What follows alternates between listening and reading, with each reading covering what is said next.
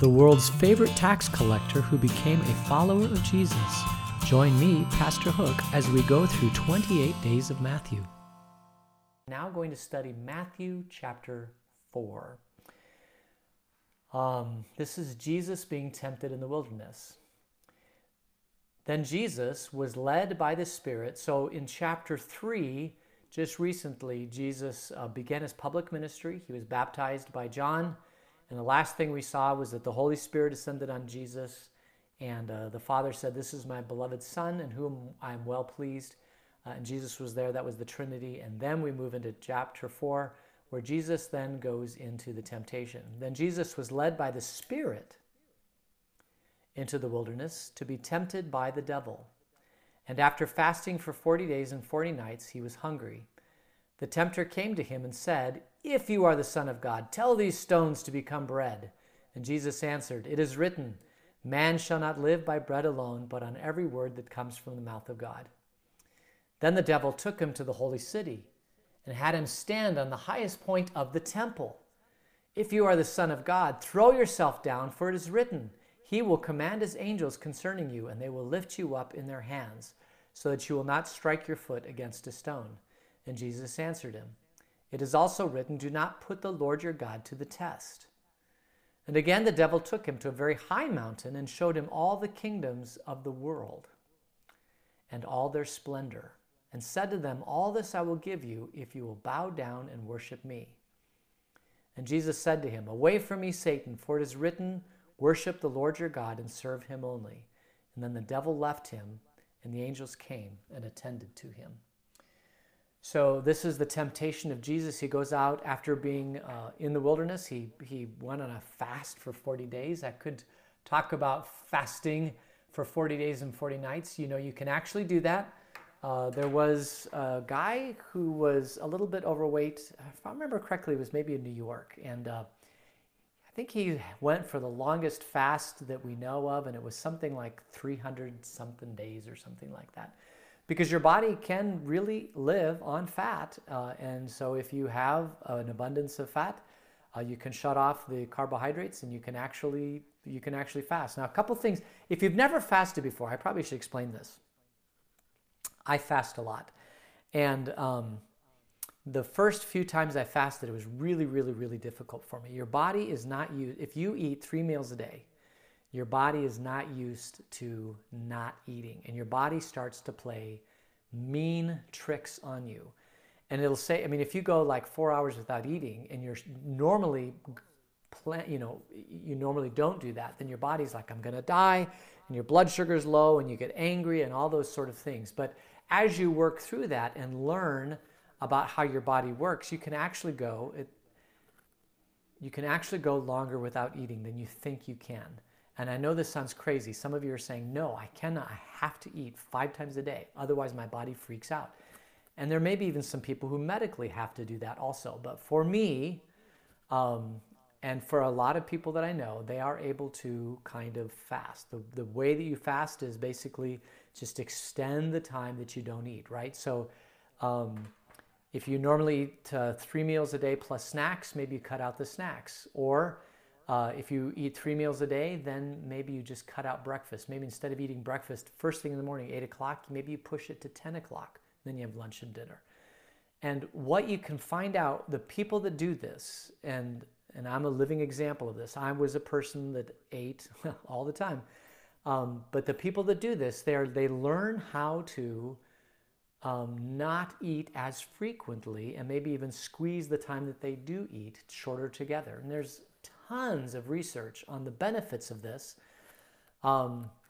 For example, if you go longer periods of time without eating, your body produces human growth hormone. Your body does this thing called autophagy, where it goes into your body and starts eating dead cells or damaged cells or whatever, or things like that, and then reprocessing the amino acids in your body and rebuilding things. I mean, the research shows, and this goes against what we've learned growing up. Because when I grew up, breakfast, lunch, and dinner plus snacks, you had to have that.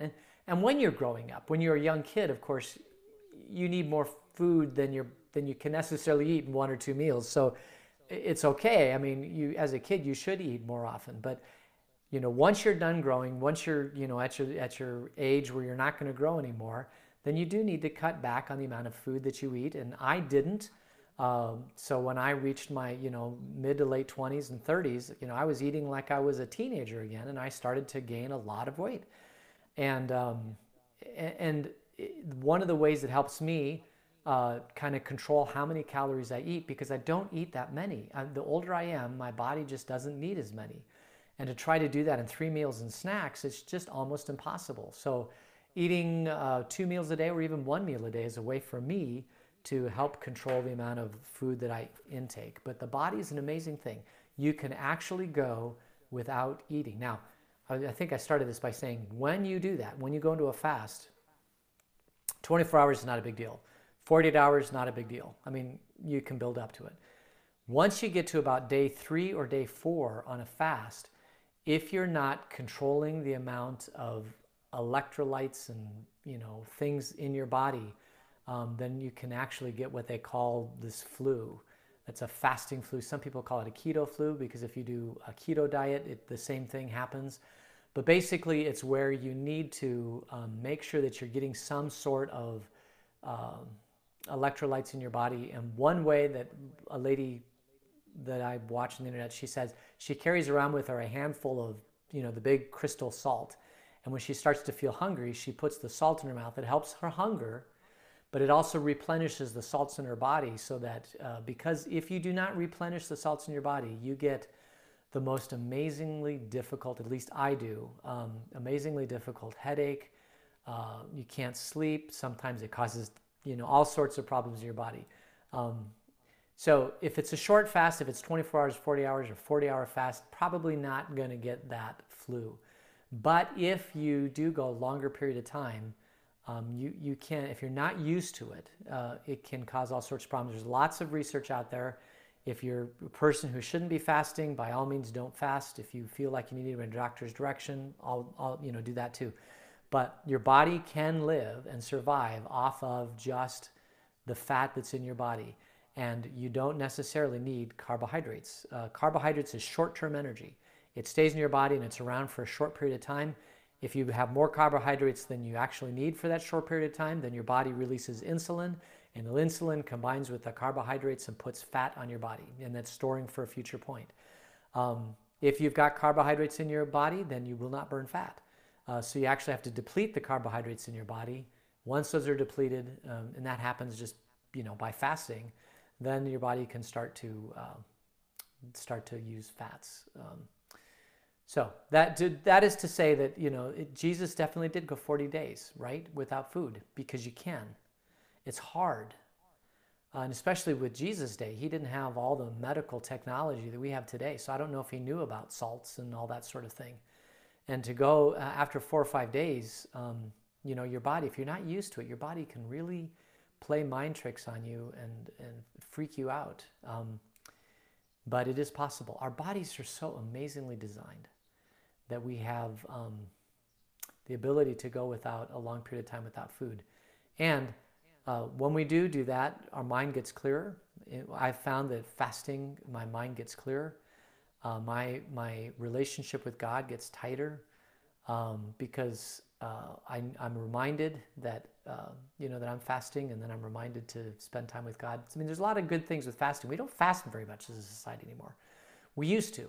Every time throughout history in the Bible, people fasted all the time for a whole bunch of different reasons. It's something we've always done. And if you've never fasted, I encourage you to do some research, think about it. All right, the funny thing was, as I was preparing today, I didn't even think I was going to go into the whole fasting thing. So it's a freebie for you. All right, so here we go. So, the devil, the tempter, comes up to Jesus and he tempts him with 3 temptations. And the first temptation is this. Of course, Jesus is hungry. He says, "Command these stones to be made of bread." And Jesus says, "You shall not tempt the Lord your God. Man shall not live by bread alone, but by every word that comes out of, but by every breath, everything that comes out of the word of God. Man shall not live by," I guess I could read it. "Man shall not live by bread alone, but by every word that comes from the mouth of God. And when I've heard this story before, the thing that always stuck in my mind was how Jesus used Scripture to defend himself against the devil. And knowing Scripture and having that access to Scripture in your mind all the time, man, it is so helpful when temptations come to just know where to go into Scripture and to help you. And that's what Scripture is there for, is to help you build your faith. And it's a go-to point when temptations come in your life. So when you have temptations, if you know the Word of God and you know where to go in Scripture, it is so incredibly beneficial. So, I mean, obviously, learn Scripture, digest Scripture, read Scripture, have Scripture part of your life. There's no question about it, that Scripture is so beneficial in so many ways, but certainly when it comes to temptations. And then the second one is that Jesus took him to the high point of the temple. And he said, cast yourself down because the angels will save you, right? And Jesus again says, you shall not put the Lord your God to the test. Again, it's Scripture. The third one, he takes him and says, all this I will give you if you follow me. And he says, I'm not going to worship you. You shall worship the Lord your God and the Lord your God only. So he uses Scripture in all these temptations. It's a wonderful thing. But as I've gotten older, right, and as I've looked at this, there's so many different ways that you can go with this story about how, why Jesus did this and why it's recorded in Scripture. I just want to give you one here because it's really interesting. If you've been around for a while, you know that I have read about this personality test. I guess you call it a personality test called the Enneagram. And basically, it's 3 sets of 3. Enne means 9, gram means gram, letter. But it's the person or the people that put together this personality test have noticed that in life, we tend to lead in our life in 3 centers, I guess you'll call it. We either lead with our body, we lead with our emotions, or we lead with our mind, okay? And what I mean was when stress comes into our life or when we attack a problem or when we do living, like our go-to point is usually in one of those 3 centers. And then each of those 3 centers has 3 other centers. But the 3 centers are basically the body and the mind and the emotions. There's body, mind, and spirit, and Scripture talks about this all the time too. You shall love the Lord your God with all your heart, with all your strength, with all your mind.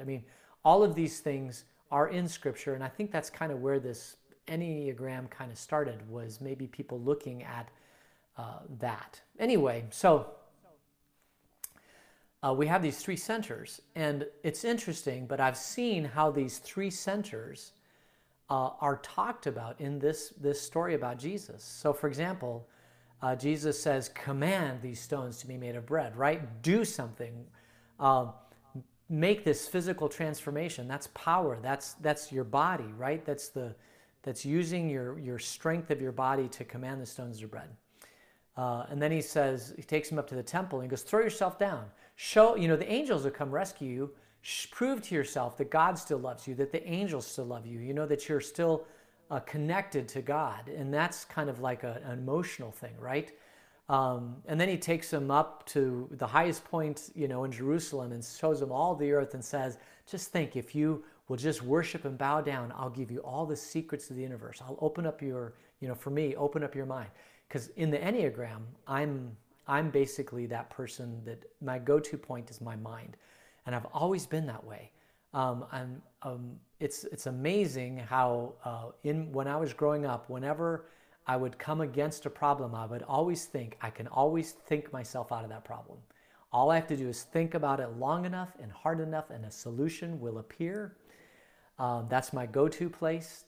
And so for me, to being able to go up to the top of the mountain and see all the wonders of the universe and have all the answers there, it's very, very appealing to me. It's a very huge temptation for me.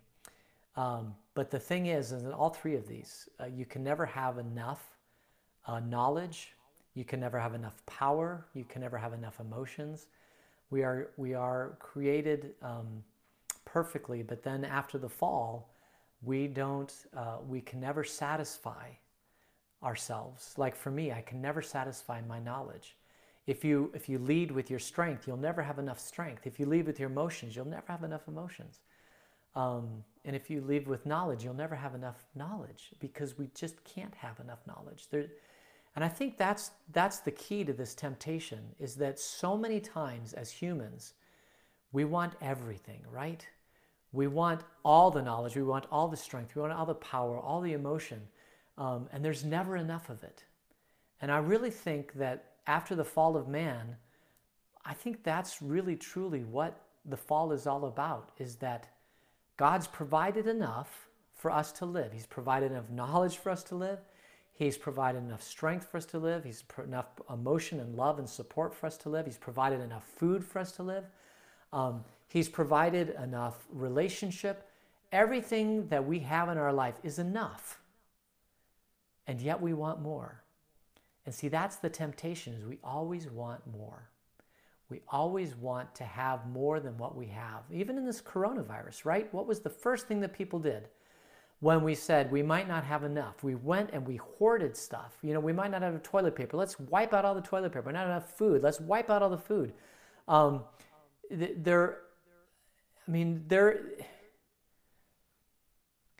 There is enough to go around if everybody shares, right?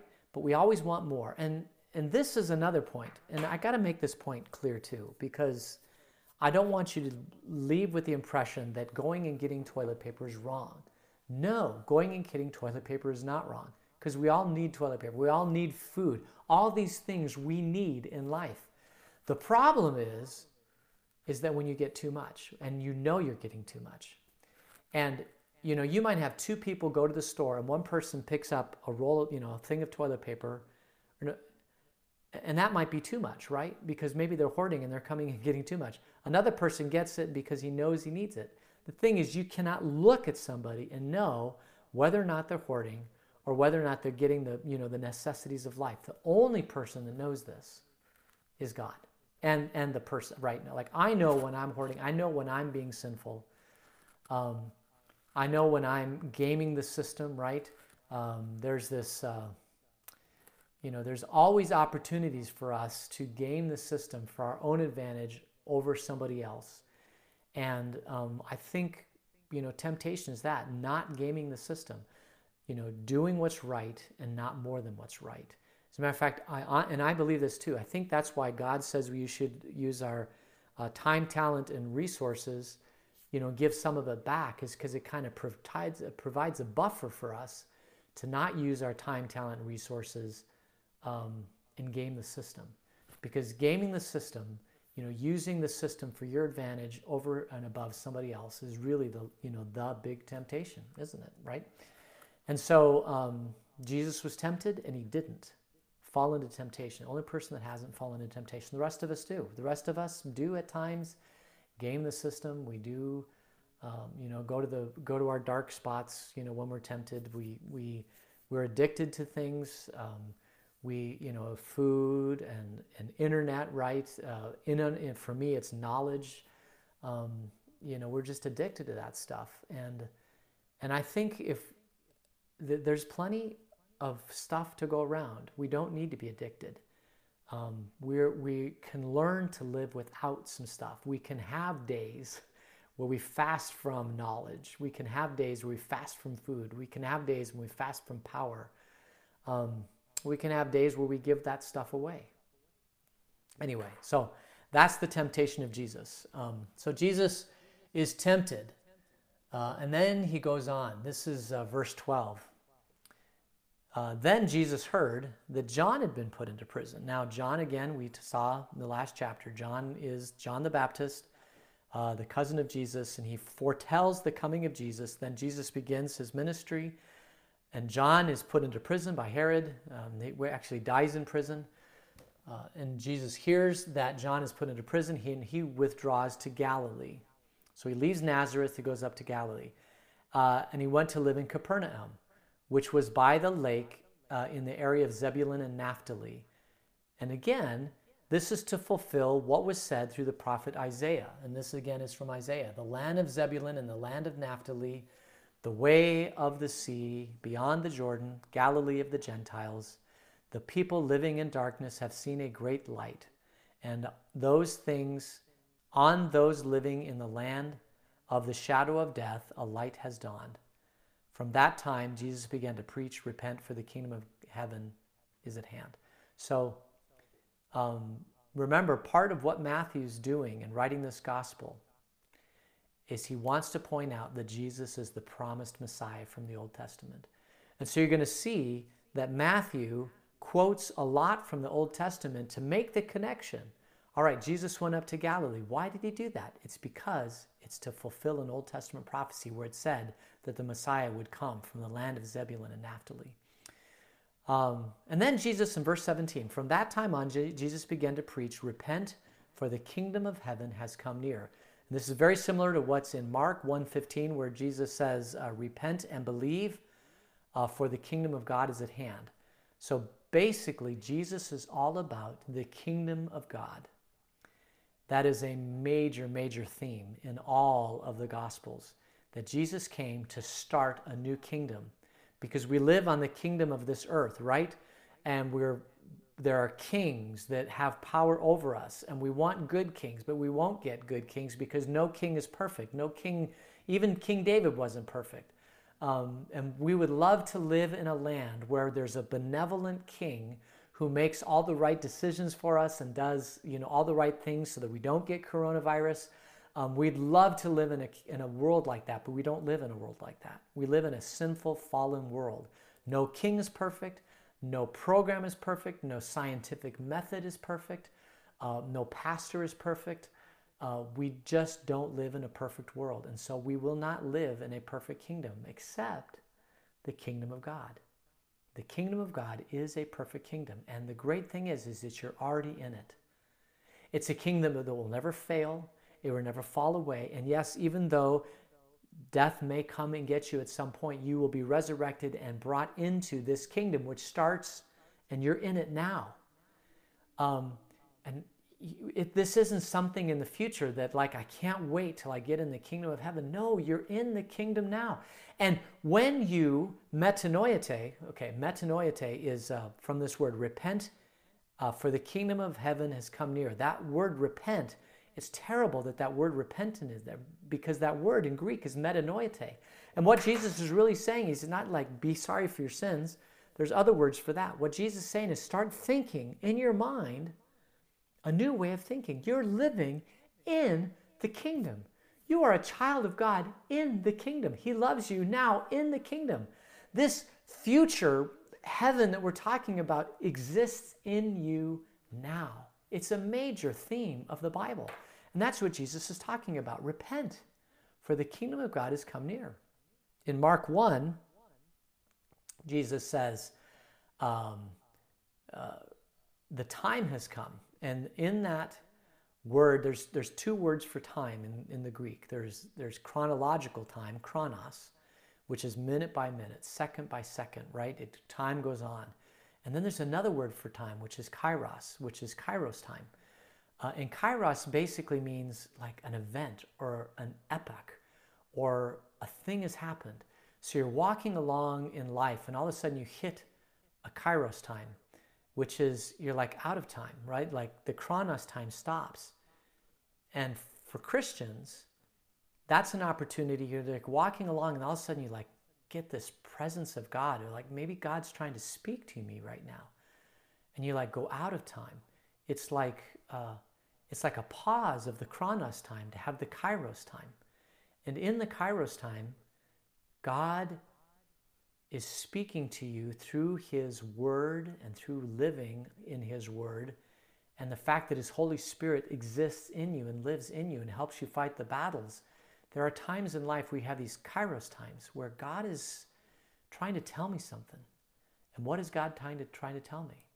And that's really part of the Christian life, is to look for those times where God's trying to speak to you. It happens so many times in Scripture, right? You're reading along in Scripture, and then God's like, wow, this is a time to pause and think about this and figure out how I'm going to change my life and live my life differently. And how am I going to live as a child of the King now that I know this information? That's all kairos time stuff. And that's what Jesus is saying here. From that time on, Jesus began to preach, repent, for the kingdom of heaven is near. And this repent is really metanoia.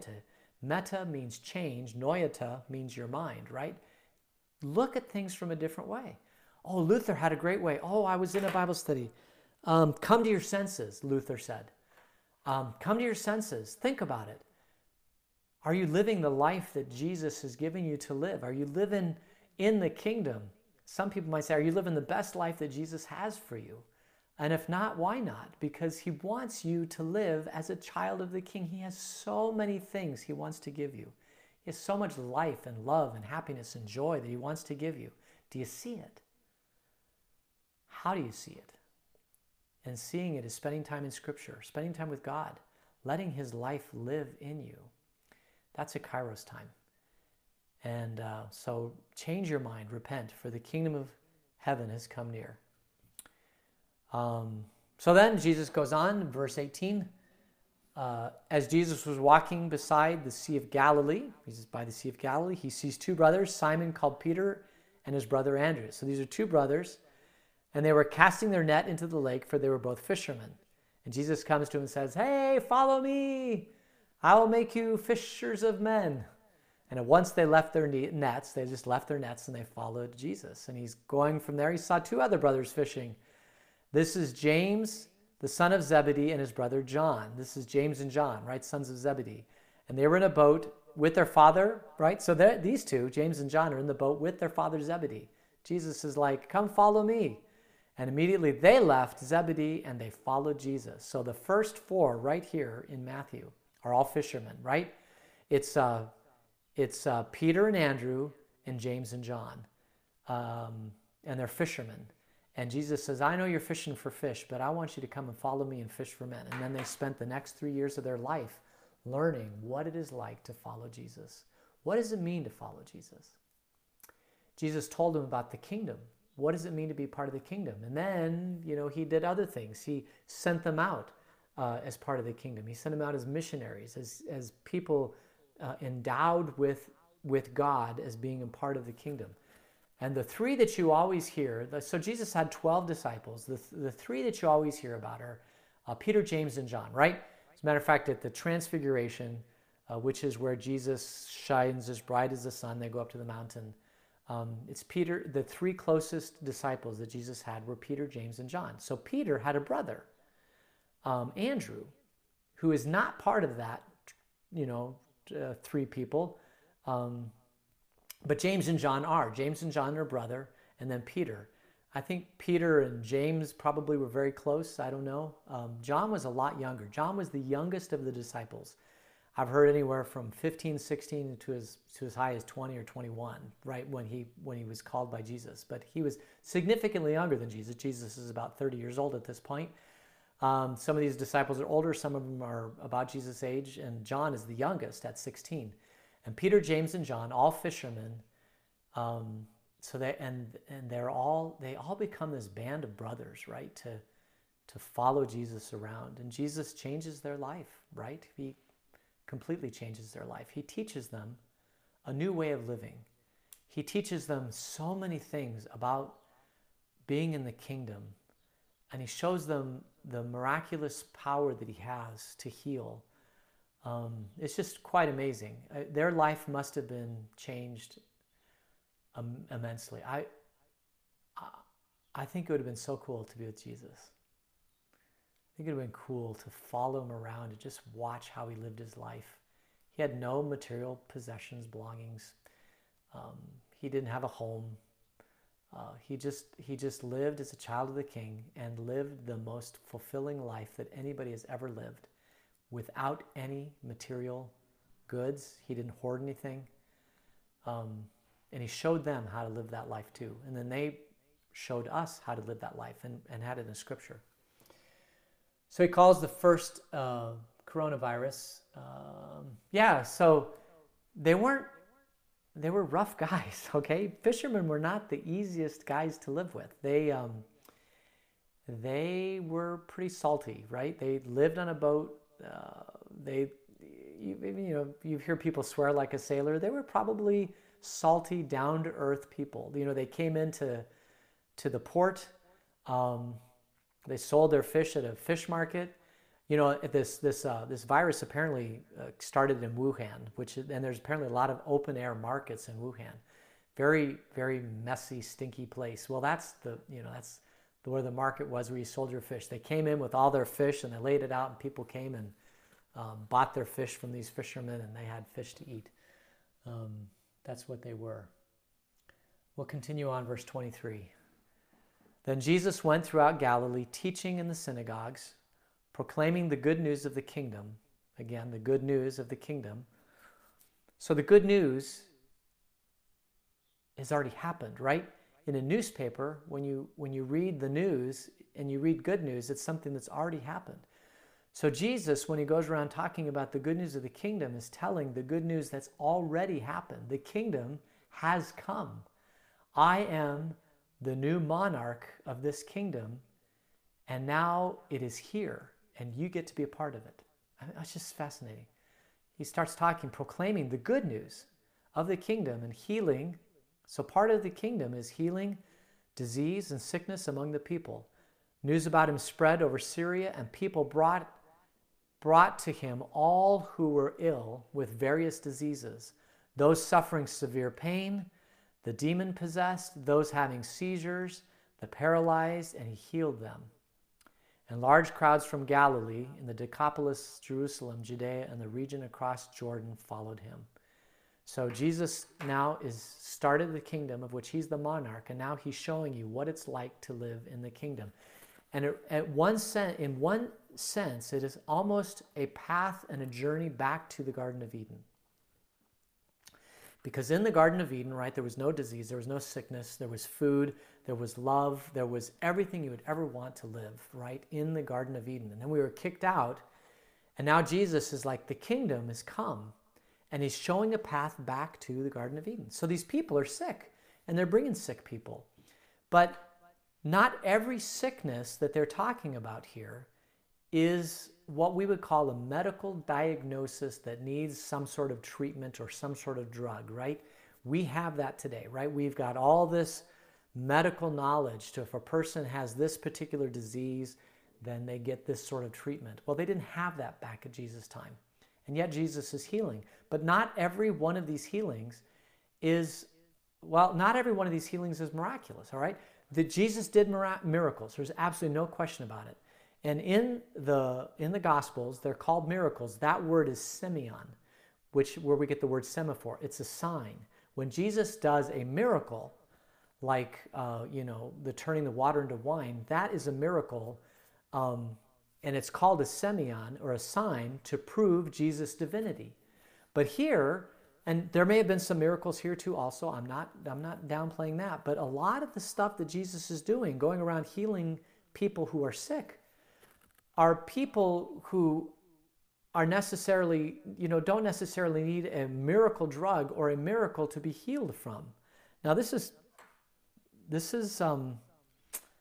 might shock you, I guess you could say that, but like the coronavirus, right? We've got, I guess there's 49 clinical trials going on right now to try to figure out which cocktail of medicines are going to actually save people so they don't get this virus. It's a viral infection, right? And so they want to do double-blind placebo clinical trials, right? Why do they have a placebo in there? And the reason they have a placebo in there is because we have known for a very, very long time that if you tell somebody, if you take this drug, you will get better, there is an incredible healing in the body that your body says, okay, I might get better, right, because of this. And so we do placebos. We tell people, and it's basically, sometimes people take the placebo and they actually get better. I mean, it's crazy.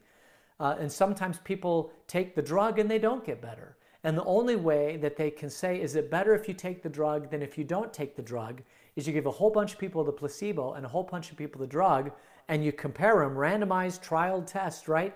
And you find the statistical difference and hope that the statistical difference is there. And then they can, start to say, okay, this is better for you than not better for you. But, in the science of medicine, there is a lot of stuff that happens because the body has an amazing ability to think positively and to heal itself. We have an immune system, right? There is an immune system in our body. If you get good nutrition and proper sleep, and you go and get vitamin D from the sunlight and exercise, you boost your immune system. It helps you fight a lot of these things that can happen. The body is an amazing thing. And as much as our medical profession understands and has treatments for all sorts of diseases, there's a lot that is not understood. And I know this sounds crazy, and some of you think I'm off my rocker, and I'm not. I just believe that there are times when our body can do amazing things. And Jesus went out and started healing people. Some of them were miracles. But in some instances, Jesus listened to them, and he put his hands on them, he prayed for them, and he taught his disciples to do the same thing. And they were healed from their affliction. They were healed. And Jesus calls us to do the same. Just think about that for a while. Jesus calls us. Now, are we like Jesus? No. Are we perfect? No. Do we know how to heal people like Jesus? Absolutely not. But can we go up to a person who's in pain or hurting or has an infirmity or a sickness, and can we place well, you can't place your hands on them today because that would be not social distancing, but can we put our hands on them and pray for them and listen to them? And at some level, is that a healing thing for them? And the answer is absolutely. Matter of fact, that's what God calls us to do. So Jesus goes throughout Galilee and he starts healing people and across the Jordan, and people start following him. And of course they start following him because he's doing something that's amazing. He's bringing people back to the garden. He's bringing people back to the way we're supposed to live. He's bringing people into the kingdom that starts now. I mean, you're part of the kingdom now. It's an amazing thing. Anyway, so that is our time this morning. Thanks for sticking with me, and send your comments. If you have a prayer request, please send it to info@christlutheranvale.org or david@hookcentral.com. And we'll put you on the prayer chain or prayer list, and I will continue to pray for you. This is a weird time, but it's also a fascinating time, and it's a fascinating time if you know that you're in the kingdom, and that no matter what happens in this life, and even in the next life, you're part of God's beloved, and he loves you, and he cares for you. So you can sleep well at night. You can know that he cares for you. And yeah, there may be some bad things happening in the world, and there may be some bad things that may even happen in your life, but you're still a child of the King. All the other stuff, even health, right? Money, power, influence, all the things that Jesus was tempted by, relationships, love, and all that. It's nice to have. But the most important relationship is with Jesus. And you can live without a lot of things. You cannot live without God. You cannot live without him in your life. And if you've got that, as Jesus did, really don't need much else in this world. I know it sounds crazy, but it's true. And my prayer for you is that as you grow in your faith and grow in the kingdom, that reality becomes more real for you every day. That really all you need is Jesus. I'd rather have Jesus than silver or gold. I'd rather have him than treasures untold. I'd rather have Jesus than anything this world has today. Would you pray with me? Dear Jesus, all we really need is you. We're tempted so many times by so many different things, but all we really need is you and your word and your kingdom, which has already come in our life. In this time of trouble and tribulation and stress, and what's the future holding, and will we flatten the curve, and will we have food, and all that sort of thing. It's important, Lord, and we should pay attention to it. But all we really need in life is you. And fortunately, we have you because of your Son. And this we pray in his name.